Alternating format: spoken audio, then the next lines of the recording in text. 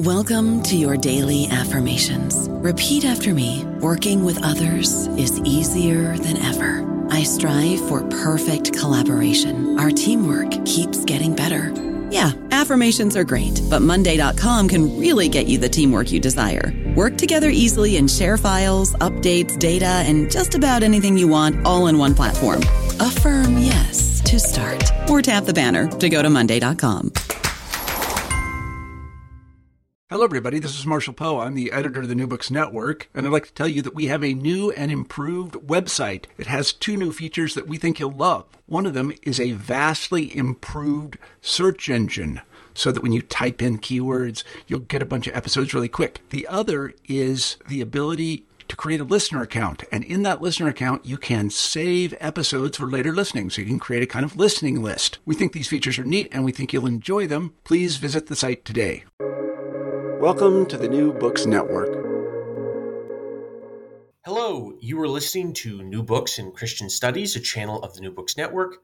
I'm your host, Jackson Reinhardt, and today I am with Craig A. Hefner to talk about his new book, Kierkegaard and the Changelessness of God, A Modern Defense of Classical Immutability, published by IVP Academic Press, 2023.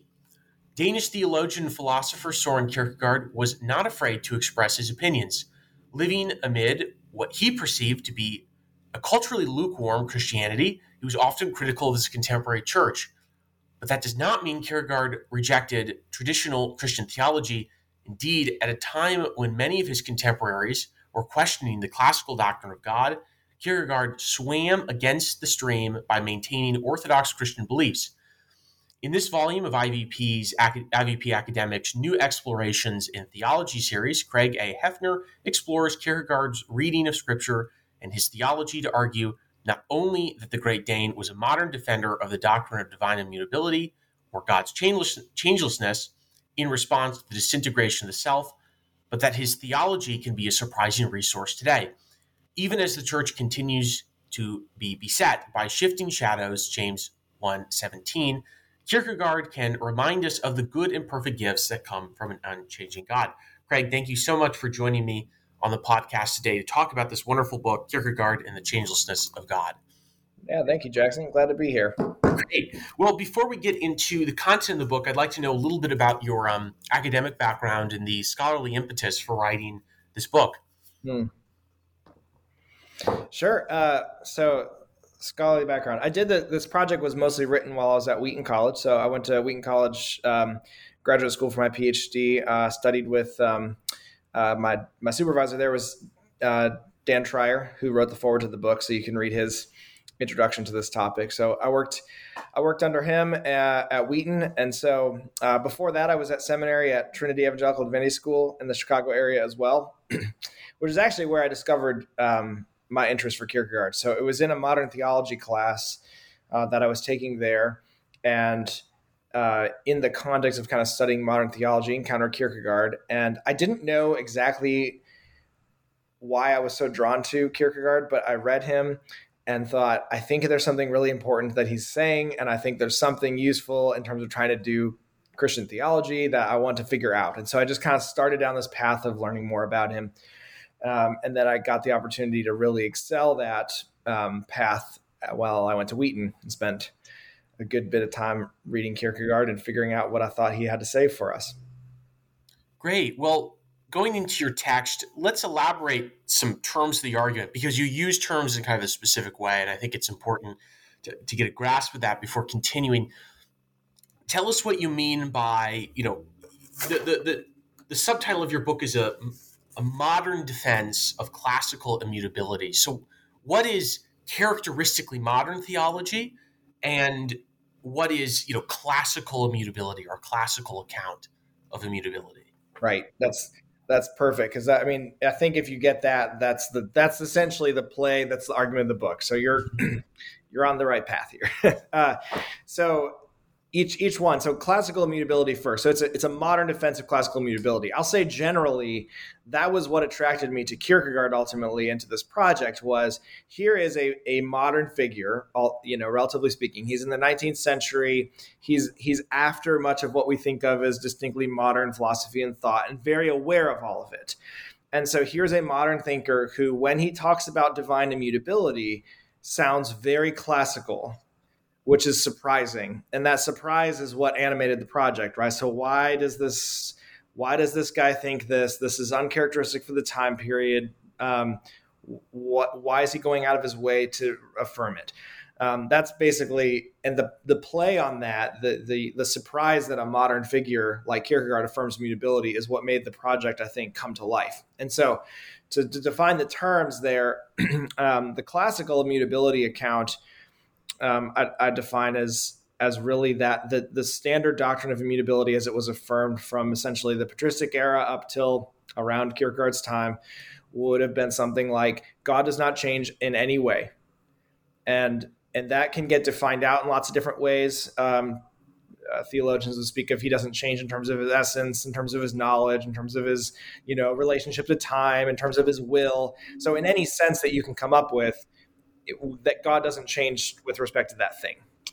So it's a rather philosophical doctrine. It's kind of bundled along with things like eternity, divine simplicity even. It's bundled with all those kind of classical theist doctrines, right? And really they all kind of rise and fall together, because if you change one, you change all of them usually. And so that's classical immutability.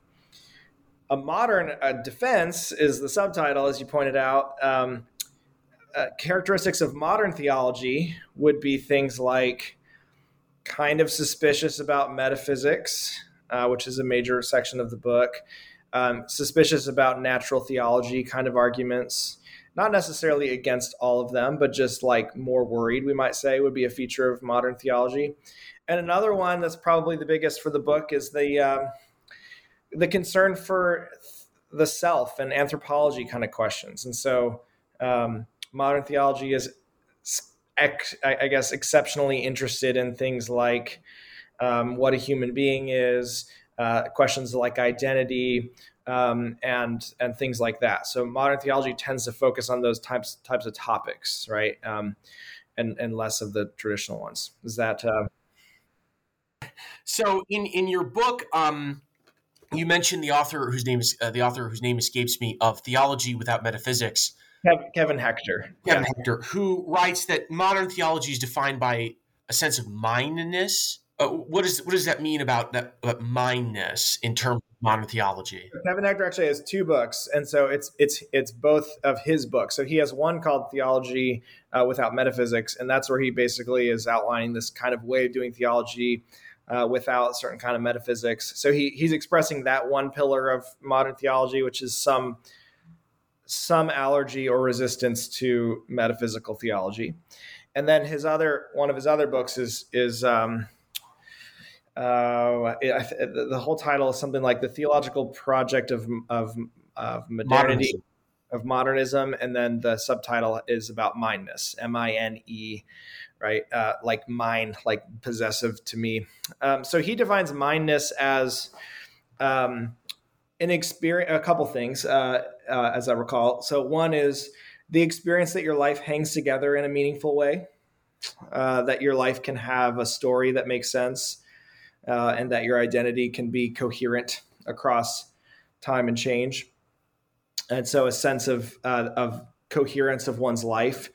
And then the other aspect would be one that you can intend as your own, one that you intentionally decide for yourself and make your own, right? As opposed to, say, I really just make decisions that have been given to me through my genetics or through predeterminism all the way down. So instead, I'm actually intending this life, and it's mine, and it coheres in a meaningful way. That's what he defines as mindness. And I think he shows pretty convincingly that those questions around that are just things that most modern theologians are constantly thinking about or reacting to in some way, right? And so he traces out a whole number of modern thinkers and shows how something like mindness is just very important to them. Now, Kierkegaard is not among his list, but when you go to Kierkegaard, you see the same things, right? He's talking about the self and coherence and, authenticity, and does my life matter, and does it hold together? And so the same types of questions Kierkegaard has.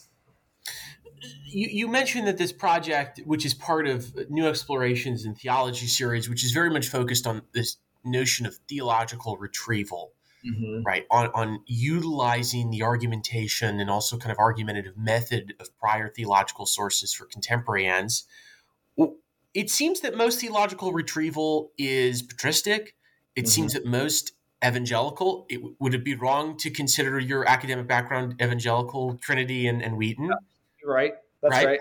But and so Kierkegaard, someone who's early modern and someone who, as in the back, is kind of maybe wrongly, but nonetheless pejoratively defined as not within that mold. How does Kierkegaard help a project of theological retrieval, considering both his kind of existentialist description and his and his rather early modern recent existence himself? I love it. That's a good question. That's something I thought about a lot when I started to frame this project up, was that I thought the mode of retrieval made sense for the project because it was retrieving a historic figure for a current debate. But the odd thing about Kierkegaard is that he's not historic enough traditionally, right? So you're right. It's traditionally patristic thinkers that are put, in service of something like retrieval. And so that I addressed that for quite a while in the first chapter to sort of justify why might one retrieve or think about a retrieval theology of a modern figure. And I think there's a couple reasons. One is I think it's just consistent with the general method of retrieval theology, because the major claim that underlies retrieval theology is something like there is not a particular historical moment where everything is before is bad and everything after is good. So in other words, we can go to patristic sources and they speak now, because it's not as if the Enlightenment so changed everything that they can't speak to our current situation. So the retrieval thinkers tend to see more continuity, right? That someone like Augustine can speak to today. And if you carry that logic forward enough, it's like, well, then there's no reason to view everything as being after the 19th century as if there's this fall where everything's a problem now. It's like we ought to have a sort of open flexibility to the sources of retrieval. But the unique, and then I think it makes possible unique kinds of arguments. And so I think what I try to show there in that first chapter is, I think the language I used was, it makes possible an argument from within modernity as opposed from kind of without. So it's more sensitive to the internal tensions and problems and assumptions that modernity makes. And so that's how you get this idea of Kierkegaard's kind of from inside modernity and modern ways of thinking, making a classical oriented argument. And that's a different kind of retrieval that he's doing. And it just opens up a different kind of argument that, you wouldn't get with, say, Augustine. Augustine would be a classical defense of a classical immutability. But Kierkegaard allows you to do a modern defense of classical immutability. It's a different kind of retrieval to feel. Yeah. Does that answer your question? That does. And it also segues into the broader argument of your book. You discuss in the second chapter after the introduction about the kind of the base problem that instigates this study, or at least instigates Kierkegaard's own reflection on this, is the problem of change. Yeah. How does change, to use the terminology of your book, disintegrate the self? What are the elements of the self that cannot withstand change?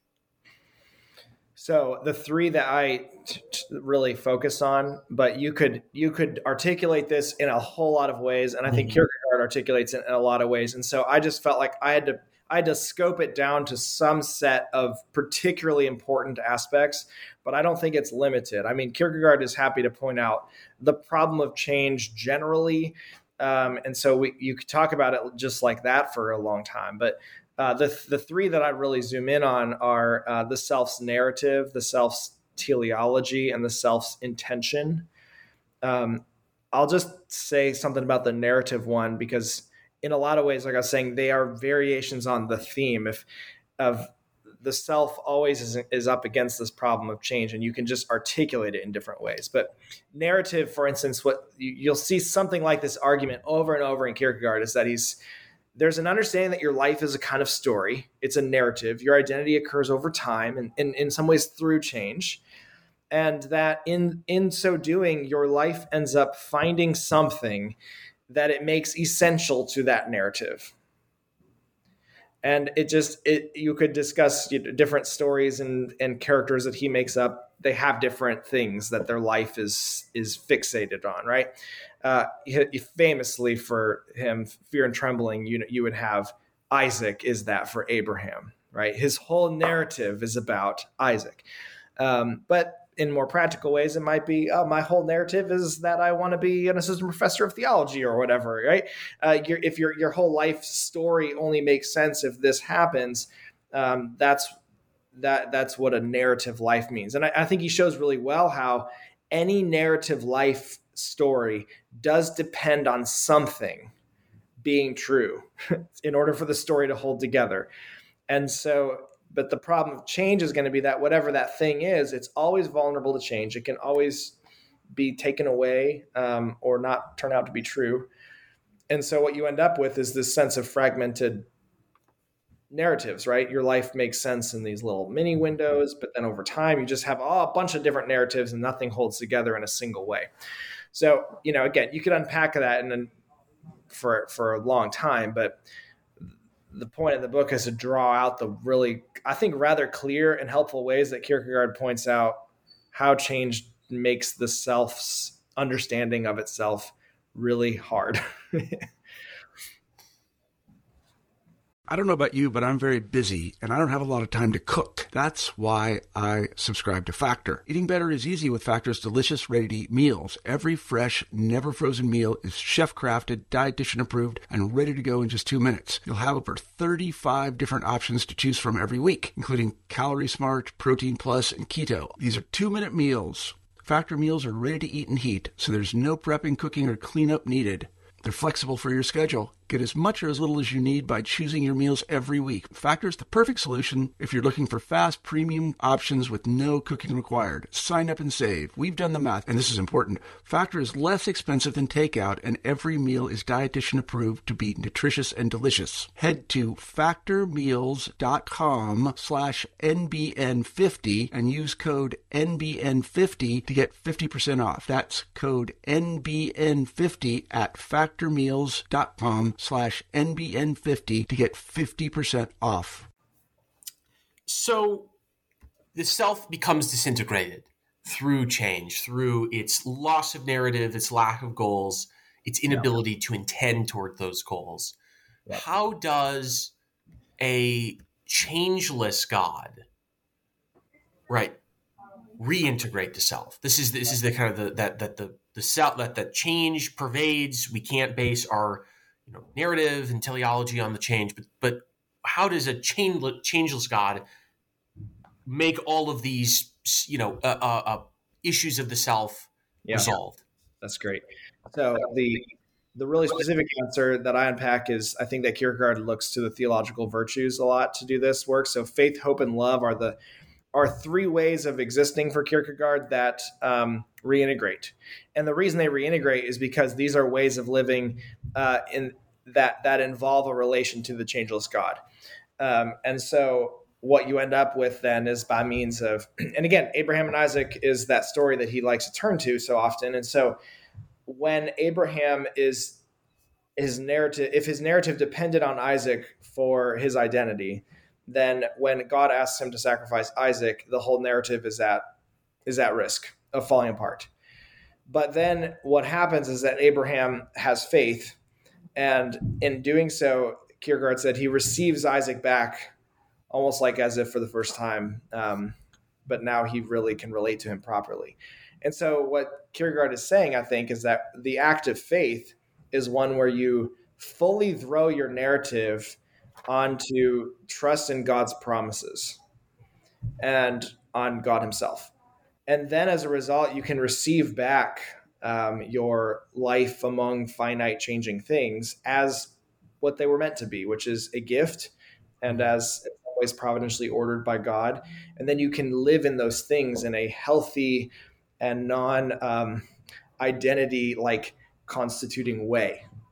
And so then that's how Abraham receives Isaac back. So faith is this moment where you recognize that you cannot hold your life together and you fully throw it over to this changeless God. And then you kind of receive back stability, coherence, and the like. So that's a bit. Again, we could unpack that a lot longer, but that's the short answer.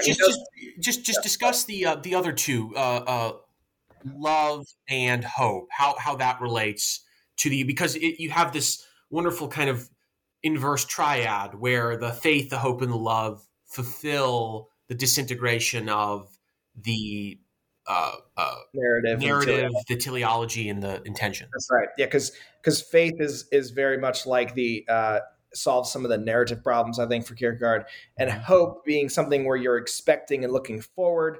Right. The act of hope is anticipating with certainty what will come, and so that's a kind of teleology, right? It's a goal that you're expecting and relating yourself to.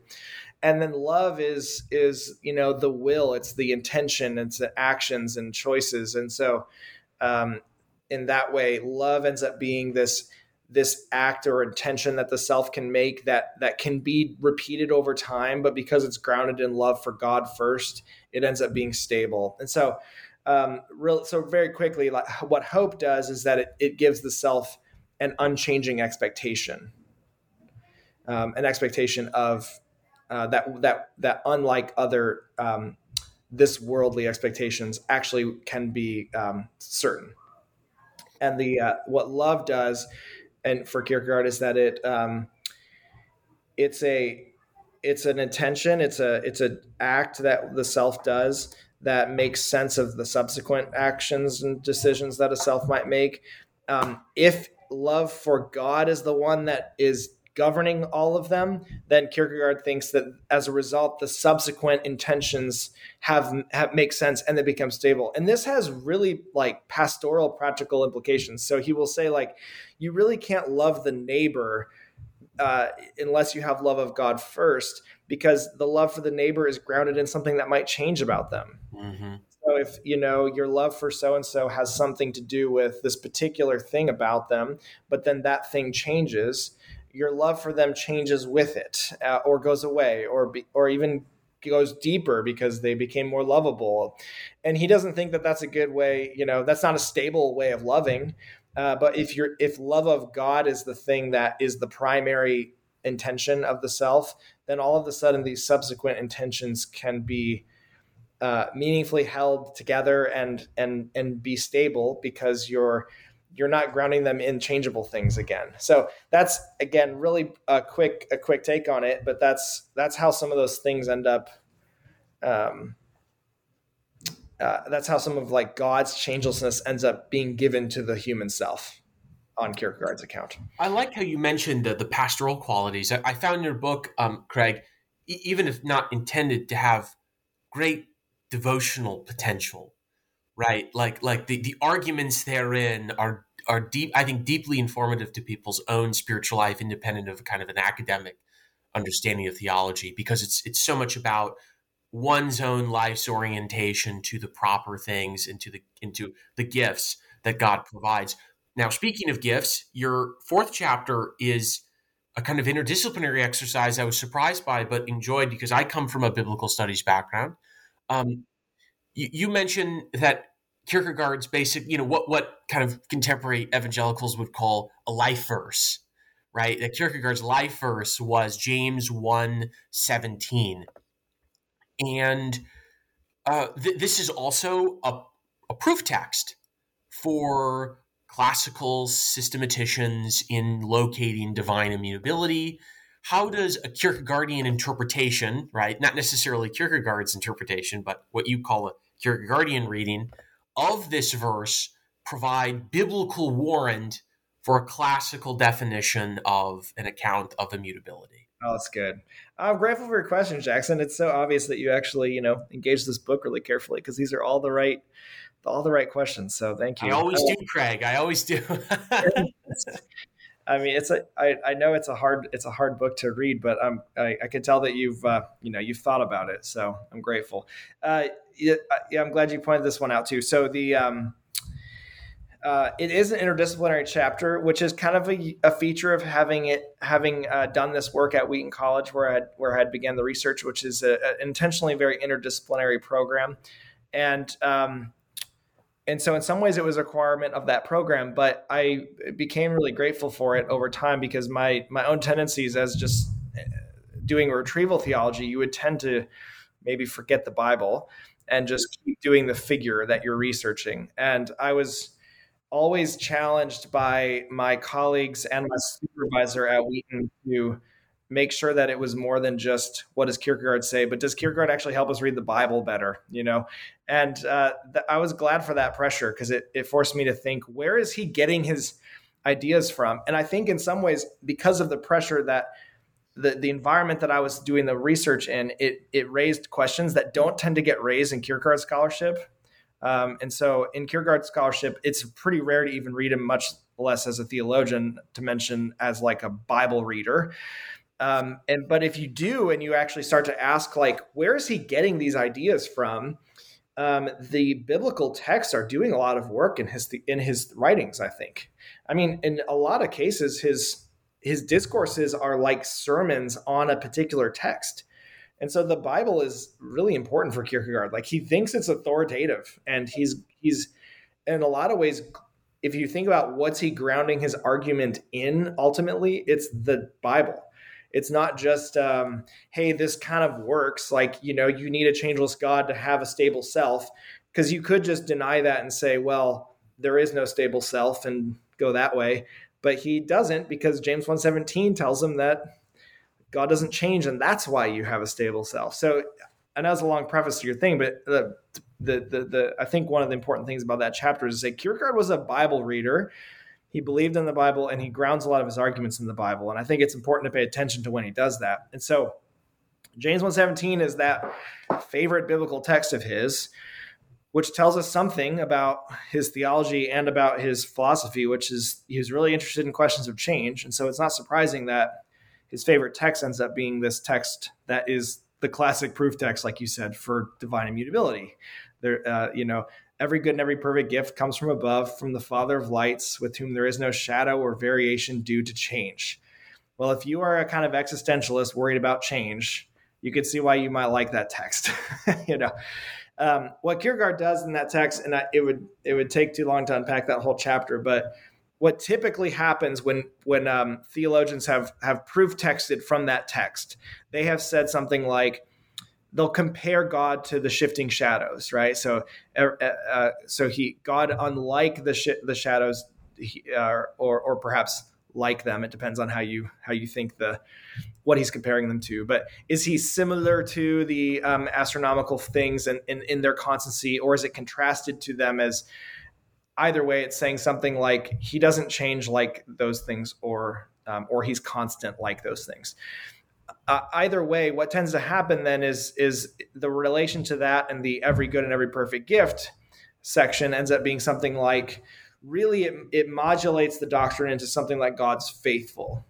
God always delivers on his promises. He's giving good gifts to us, and he's consistent in his behavior and attitude and action and commitment to his promises, or something like that, which is true, but it moves it away from immutability into more like a constancy and faithfulness. And what happens is immutability, and you can find this argument in lots of theologians, they would say something like, that is what the text is talking about. It's talking about God being faithful and consistent, but we have to ground that in immutability. That's what, like, metaphysically is behind it. God is unchanging, and that's why he is faithful. And so that tends to be the way that text gets read, right? God is faithful. He's always giving gifts. He's constant in it. And behind that is the fact that he's immutable. Well, Kierkegaard helps get rid of that leap between those two by showing us that it's actually immutability that James is concerned about. And so it's about having a relation to an unchanging God. That is what is driving some of the concerns of James. And so Kierkegaard helped me see how the problem of change is all over the book of James. He talks about the double-mindedness and the rich man who's unstable in all his ways. And there's a lot of really like existential change language in James. And when read that way, you can kind of see how those themes are actually James 1 and Kierkegaard are connecting similar things, which is this problem of everything withers away. Life is like a vapor, and there's the double-minded man, and he's unstable in every way. And compared to the pure in heart who have a stability and a coherence, and the center verse for Kierkegaard is this claim that God is changeless, and that the God who's changeless is giving gifts, and so in doing so, you actually get a relation to the changeless God. So. Forgive me, that was a long answer, but no, it was perfect, Craig. And I just want to clarify. You mentioned the book, but I think this kind of goes back to a scholarly tendency, especially among philosophers, first and foremost, that Kierkegaard is not that religious or that he's not theologian. How does, or in Kierkegaard's thought, what is that? How do I say this? What is the mediating force between the human and the immutable God? In a sense, like, how does the immutable God relate to the human? Because I think this relates to Kierkegaard as a theologian, Christian reader of Scripture. For sure, yeah. So I mean, he is very clear that the answer is the incarnation. Yeah. And it makes, in another way, like this argument that Kierkegaard puts together makes a strong case for why an incarnation makes a lot of sense and why it had to be this way. So, yeah, he says very clearly that Christ triumphs over change on our behalf, and that he kind of brings the intersection of the changeless God into the changeable world that we are in. So there's a kind of bridge between the two now, that the unchangeable, immutable that God is not unrelated, far away, and disconnected from our experience, but actually right in the middle. The unchangeable God himself kind of brings changelessness into our world so that we have a point of contact with it. So yeah, he totally grounds that in Christ's incarnation, which has precedence. So I think when I talk about that, I show that Augustine says almost the very same thing. He talks about it in terms of immutability and mutability as well, but like God had to make a kind of bridge between our mutable existence and his immutability, and that bridge is the incarnation. And so this intersection of the changelessness and our changeability is right at the center of his thought. Exactly. And so your final chapter then discusses, going back to our conversation about Hector,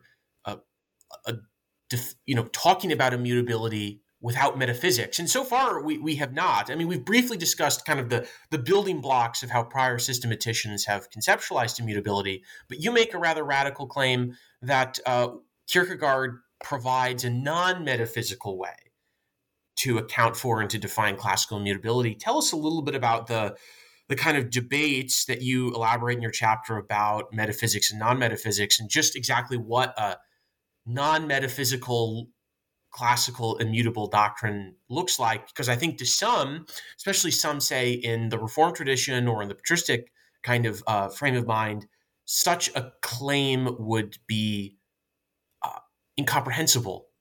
Yeah, I think you're right. Well, and it may be a lot of it is definition of terms and what exactly. Yeah, what exactly is being said and not being said in there. So I do think he offers a non-metaphysical case for the doctrine, but I kind of hedge away from saying that it's therefore a non-metaphysical doctrine. So because at some level, it is a claim about the divine nature and the divine being, and it's a claim about it. And so if that's metaphysical, if that's what someone means by metaphysical, then I guess it's still metaphysical, right? It's making claims about divine nature, and it's making a claim that divine nature is changeless. Okay, if that counts as metaphysical, then unfortunately, for better or for worse, Kierkegaard is as metaphysical as Thomas Aquinas, I guess. But clearly, when you read, like, what I'm trying to show is that when you read like Aquinas on immutability, and then you read Kierkegaard immutability, there is definitely a different way of getting to the conclusion. And I think that one way of describing that I thought was helpful was at least saying the traditional mode was a metaphysical argument, which is one that reasons up, I say, from below, and it usually looks around at the created world and it says that hey, there has to be a changeless cause because otherwise you get like an infinite regress of change. It also says like change seems to be an imperfection. And so if we magnify perfection up of God, that he must be changeless. And then it typically also says that the like negative theology statements, right? So we are in change. So God is unlike us. So we change. God must be not change. So it's an argument by looking at our experience in creation and then trying to reason to God and say, what must be true of God in order to make sense of this? That way of arguing is what I try to call a metaphysical argument. It's one that reasons from the created world. It could just as easily be called like a natural theology argument. And I think that's true. I mean, when I think you read traditional, more classical accounts of immutability, it's not the Bible or the incarnation or even like salvation is not involved so much.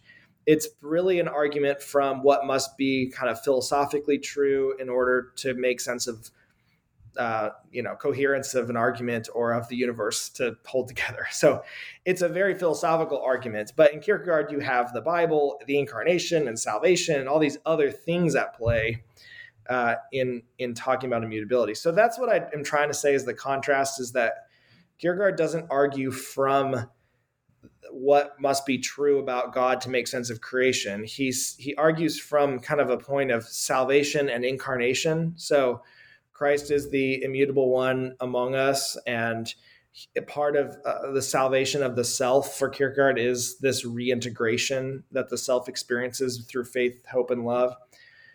And that is where he starts when he thinks about kind of an argument for immutability. And so I was trying to identify the different starting points. One is kind of natural theology starting point, and the other is a very it's starting with themes like salvation of the self and soteriology and the Bible. I mean, he's starting with James 1:17. And not immediately jumping to the metaphysical argument, but jumping to the salvation kind of implications. And so I try to chart out those two ways. And there's a long tradition on both sides of trying to discuss it in those ways, which is what I try to chart in that chapter and show that Kierkegaard is in some ways offering a way that's not kind of stuck in either side of that ditch. Yeah, it reminds me so much of, maybe not exactly, but it's redolent of kind of like mid-20th century existential systematic theologies. So like Tillich and John Macquarie especially, where it's, they're talking about classical doctrinal topics, but they're not approaching them in that same kind of, as you would say, bottom-up, natural theological way. They're using that kind of, that existential, personal, soteriological perspective to make sense of these doctrines without necessarily throwing them, well, with the exception of Tillich, without throwing them away. So I thought that was this kind of non-metaphysical account was fascinating. Like it was I don't know if you intended this, but it was also kind of a retrieval of a theological method that is is like kind of dated, like no one really uses anymore. Does that make sense? Yeah, it does. Well, and kind of a modern method in some ways. Yeah. It's exactly. Well, Craig, that is it for the questions on the content of the book. I thought you elaborated it exceptionally well. Again, it was a wonderfully erudite book with, as I said earlier, I think devotional qualities.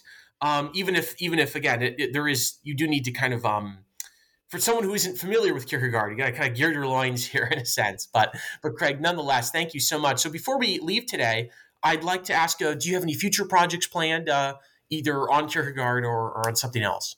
That's a good question. I don't have anything planned right now. So my daily life is I serve as a head of school at a classical Christian school. And so So I'm rather busy. I'm in the middle of a capital campaign and running a school, and so I don't have the kind of scholarship time that a professorial type position would allow.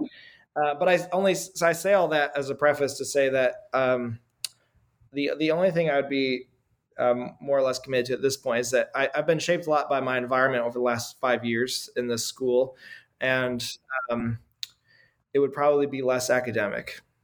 So I'm interested in maybe bringing some of these types of ideas into a more churchly pastoral life, and I'm also really interested in classical education. So I'm trying to think about things related to that. A modern defense for classical education, right? Right? Kierkegaard and the changelessness of school. No. There we go. Yeah, you wrote it for me. That's the so I'm not sure. I have kind of a cluster of interests there. Working with students has made me very interested in technology because I see it as both a blessing and resource that they have, but also one that's causing a pretty serious crisis in a lot of their lives too. And so, from like a pretty pastoral side of things, I have interesting questions about what technology is doing to students and how to think about that well and theologically. But I'm not sure yet. I'm not committed to any particular path at this point. So Right.